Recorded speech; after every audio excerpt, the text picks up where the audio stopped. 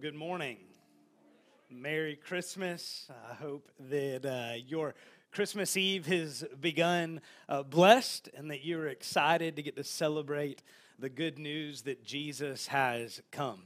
If we haven't had a chance to meet, my name's Ethan. I get the great privilege to be the pastor here at what I think is the greatest church on planet Earth. And if you're new with us, maybe you're looking for a church home, you won't find a better church than Central Church. My mom says we have the best looking pastor in the city. Hey, thank you. She's in the room. Hey, Christmas, I love Christmas. Me and my family, we've been celebrating really for the last 2 months. On November 1st, we start celebrating Christmas. And Christmas, so much of it is about celebrating the holiday and all that comes with that, right? We have parties and kids get off school and all of those great things. But really, when you think about it, Christmas is really about news, isn't it?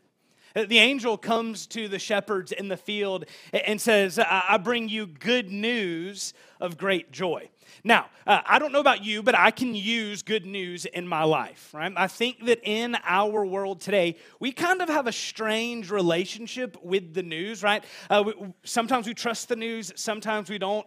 Maybe we just get used to hearing bad news. A couple weeks ago when gas prices started to fall, I got my phone out and I was going to Google, why are gas prices going low? And then I thought, you know what?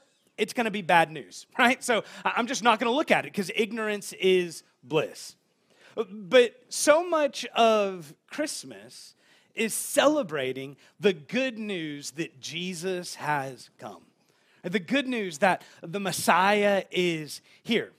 And so when we think about that good news that Jesus has come, well, we want to think about Jesus. We want to think about who Jesus is and why did he come and all of those things. And so over the last several weeks here at Central, what we've been doing is we've been walking through John chapter 1, just the first 5 verses of John chapter 1, and we've been taking a verse each week. And so this week we come to John chapter 1, verse 5. Now I want to read these first 5 verses. We'll focus our time together this morning just on that 5th verse, but listen to what God's word says.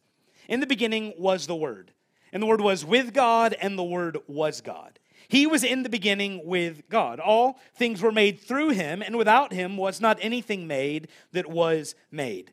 In him was life, and the life was the light of men. Now listen to verse 5. The light shines in the darkness, and the darkness has not overcome it. That's the good news of Christmas. The good news of Christmas is that the light shines in the darkness, and the darkness has not overcome it. Now, when we think about this verse, you think about John chapter 1, verse 5. If we were going to summarize it, maybe put it into our own words, this is the way that I would do it, that Jesus changes bad news to good news. That's the good news of the gospel, that Jesus changes bad news to good news. So if we think about here in verse 5, the light shines in the darkness. We can think about it this way, that the bad news is bad. The bad news is bad. No one likes to hear bad news.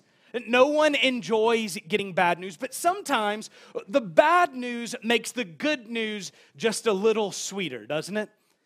This is why when someone says, well, I've got good news and I've got bad news, which one do you want first? My response is always, give me the bad news because I want to end on the good news, right? The bad news is bad, and we don't want to hear that, but sometimes it makes the good news sweeter. Here in verse 5, John writes, the light shines in the darkness. So first question is this, what is the light? What's the light that he's talking about? Is he talking about a flashlight? Is he talking about a candle? No, he's talking about Jesus.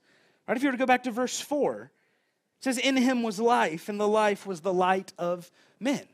Now, John isn't going to name Jesus until much later in chapter 1, but he gives us these clues all through chapter 1 that this one who has light, this one who gives life, that this is Jesus the Christ. The gospel doesn't start with the virgin birth. It doesn't start with the genealogy. John says, in the beginning was the Word, and the Word was with God, and the Word was God. Right? John begins assuming that we understand, assuming that we know that this word that he's talking about is Jesus. Now, he says the light shines in the darkness. Okay, well, what is this darkness? Where does it shine? It shines in the darkness. If this light is what makes us alive, then it would follow that that this darkness is where death reigns. It's where sin reigns. This is the bad news is bad. We need to understand what the darkness is. Now, some of you are saying, Ethan, it's Christmas Eve. I don't want to talk about darkness, right? I don't want to talk about Christmas lights. But if we're going to understand just how good news Christmas is, just how great Christmas is, that it's joy for the world, then we have to understand this joy for the world that makes his blessings flow far as the curse is found, right? If we're going to understand why that's joy, we've got to understand what the curse is, right? We've got to understand what the bad news is. See, the bad news is that apart from Christ, we all walk in darkness. Apart from Christ, we all, you and I, we experience life that is really just a walking dead. It's spiritual death. And here's the bad news about this darkness. The bad news about this darkness is we are not simply surrounded by darkness. We are infected with darkness. Right? We aren't, the problem isn't simply around us. The problem is in us. This darkness is what the Bible calls sin. Sin is just really simply, it's missing God's mark. It's missing God's standard, and sin is what separates us from God. See, understand this. Your sin, my sin, is enough to keep us from heaven. My sin, your sin, is enough to keep us, to separate us from God. And this sin is bad news. He says that the light shines in the darkness. Now, that word darkness that he uses there, it doesn't just show our reality, but it highlights the severity of our problem. See, he could have used a couple different words for darkness, but the word that John chose here is the word that means the deepest dark, the most dark, and it carries with it this idea of darkness of mind and of spirit. This darkness is dark, and yet this is where Christ shines. About a year and a half ago, me and my family, we moved into a new house and a new neighborhood. And the first night that we slept in the house, in my bedroom, we didn't have the blinds up yet. And there were street lights, or there are street lights that are kind of on the edge of our driveway. And they were shining right into our bedroom. And I looked at my wife and I said, this is not going to work. Right? And she said, well, don't worry, the blinds are going up tomorrow or the next day or whenever it was. And so we put the blinds up. And the first night I lay down, and that pesky street light is still shining into our bedroom. So I got the chainsaw and I cut the light down. Not really. I didn't really do that. I wanted to. I thought about it. My wife says, you know what we need? We need blackout curtains. I said, well, what are blackout curtains? She said, well, they black out things. Thank you, right? I get that, right? I understand that. And so she doesn't go to the store. She goes to Amazon and orders blackout curtains, and she hangs these curtains up. And blackout curtains are a gift from the Lord, right? We hang these curtains, and I laid down at night, and I can't even find the bed, right? I can't see my hand. It was dark. Right, that street lamp might as well have been chopped down because it wasn't shining in anymore. It was dark. What John says here is that the light of Jesus shines in the darkness. Now understand, this doesn't mean that we are as sinful as we could be. But what it does mean is that we have sinned enough. We have sinned enough. We've missed God's standard. And understand, this is where we get confused sometimes, that the standard isn't our standard. The standard is God's standard. The standard is not that, well, I'm doing better than he is, right? Look, I might not be perfect, but let me tell you about my cousin, right? We all have that cousin, right? Or maybe that brother or that sister, right? I might not be doing great, but let me tell you about this person. Let me tell you about that person. That is not the standard. The standard is Jesus. I've got 4 kids. And my kids amaze me regularly. They amaze me with their obedience, but they also amaze me with their disobedience too. They amaze me that they can learn things that I didn't have to teach them. But one of the things that my kids picked up that I didn't have to teach them is one of them will get in trouble, and the response 9 times out of 10 is, but he did it, or she did it, and she didn't get in trouble. He didn't get in trouble. And my response is, they were smart enough to not get caught, bro, right? But what my kids need to learn is that the standard is not, what does my brother get away with? The standard is not, well, I haven't been as bad as my sister. No, the standard is altogether different. In the same way, God's standard for you, God's standard for me isn't someone else. Your standard isn't his standard. His standard is Jesus, and the bad news is that we can't hit it. The bad news is that we have missed the mark. See, the bad news is bad, but the good news is better. Right? The bad news is bad, but the good news is better.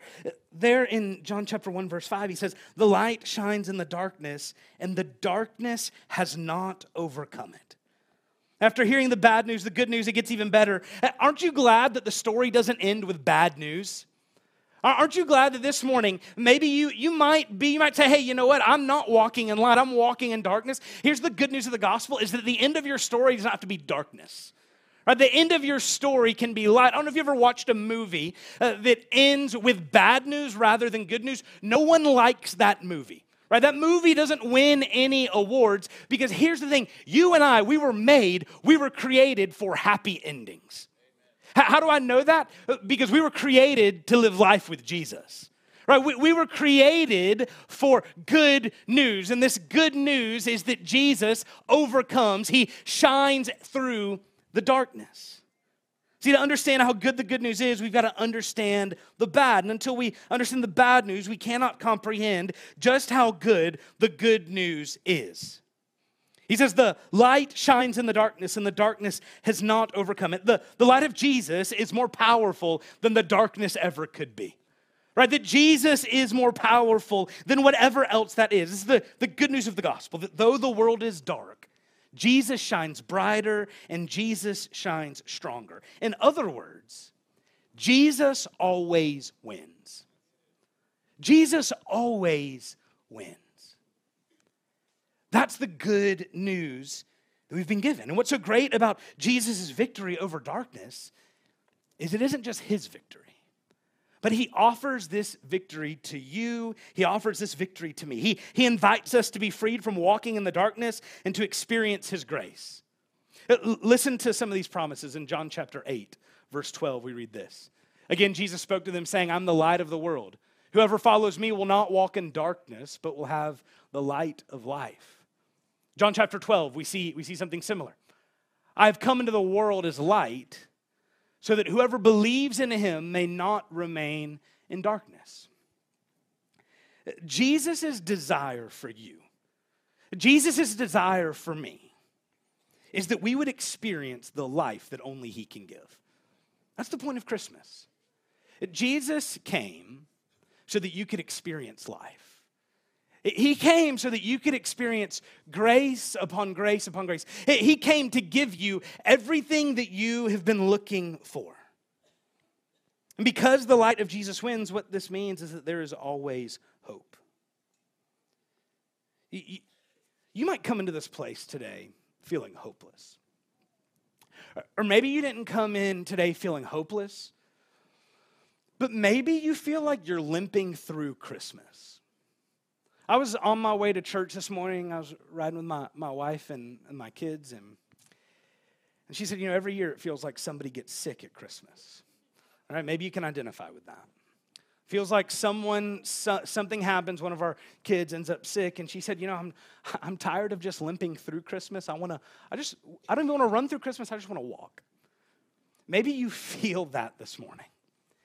You feel like you have just been limping through Christmas, and maybe you feel you've just been limping through life. You feel like, man, there's got to be something more. That this can't be the way that I was meant to live. And you would be exactly right. So you might feel hopeless today. You might feel like you're limping along today. But what we see here in John chapter 1, verse 5 is this, is that people like you and people like me who are tired and who maybe are limping are exactly the kind of people that Jesus came to save. It's exactly who Jesus has come for. Now, understand this. None of us have done anything to earn God's love. You might say, Ethan, the reason I feel this way is because of all the bad things I've done. That might be true, but here's the good news is none of that disqualifies you from the love of God. Right? None of that disqualifies you from Jesus being able to save you because the light shines in the darkness and the darkness cannot overcome it. Right? The darkness that you've experienced, maybe even the darkness that you have practiced, is nothing for the light of Jesus. I told you about those blackout curtains. You know, that room gets really dark. But you know, whenever my phone gets a notification and it lights up, and I try to ignore it, right? But it lights up, you know, it shines in the darkness.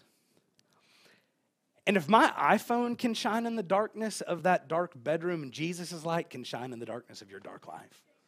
Right? That Jesus can overcome that darkness. The good news is that you and I, we don't have to try to earn our way. No, Jesus offers it to us freely.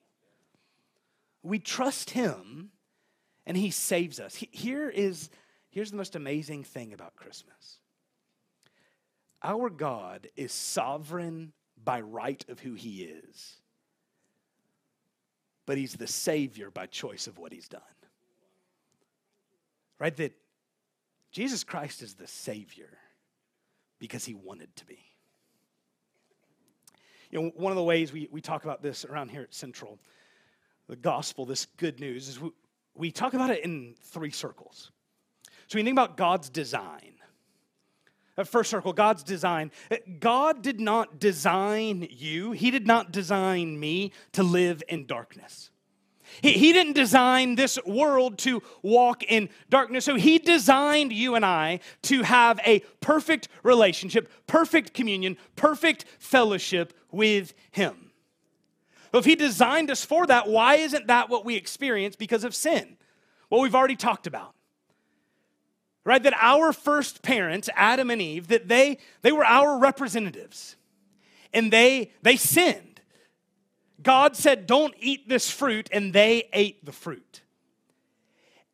And what the Bible tells us is that with sin came death. And so sin leads to brokenness. And now maybe you've experienced, or maybe you are experiencing brokenness, and the question is not, have you ever experienced brokenness? The question is, what kind of brokenness are you experiencing right now? Right? It could be a broken family. It could be a broken relationship. But the effects of sin we all feel, it could be a broken body. Right? That disease and decay, that wasn't the way God intended for you and I to live. But sin brings death, and it brings disease, and it brings decay, and it brings destruction. And then what we try to do is we try to fix our brokenness on our own. And what happens is that leads to more brokenness. Right, that leads to brokenness in other areas. And so brokenness is not just left to one part of your life, but it seeps out into every other part of your life. That I'm not getting what I want over here, so I'm going to try to get it over here, and then I just end up messing this up. Right, the brokenness ends up going. And what the Bible tells us is that though we all experience brokenness, and though we all have experienced brokenness in our life, if we will repent and believe. That word repent means that we just turn from our sin. I heard someone say that, well, repenting means doing a 360 from your sin. That's not true because that means you just turn all the way around and come back to it, right?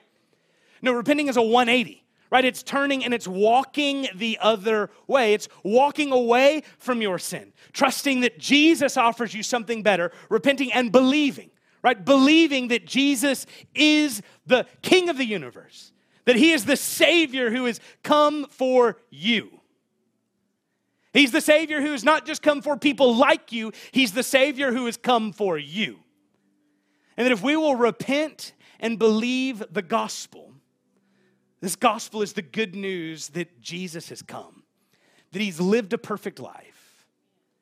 And he died a sinner's death in our place.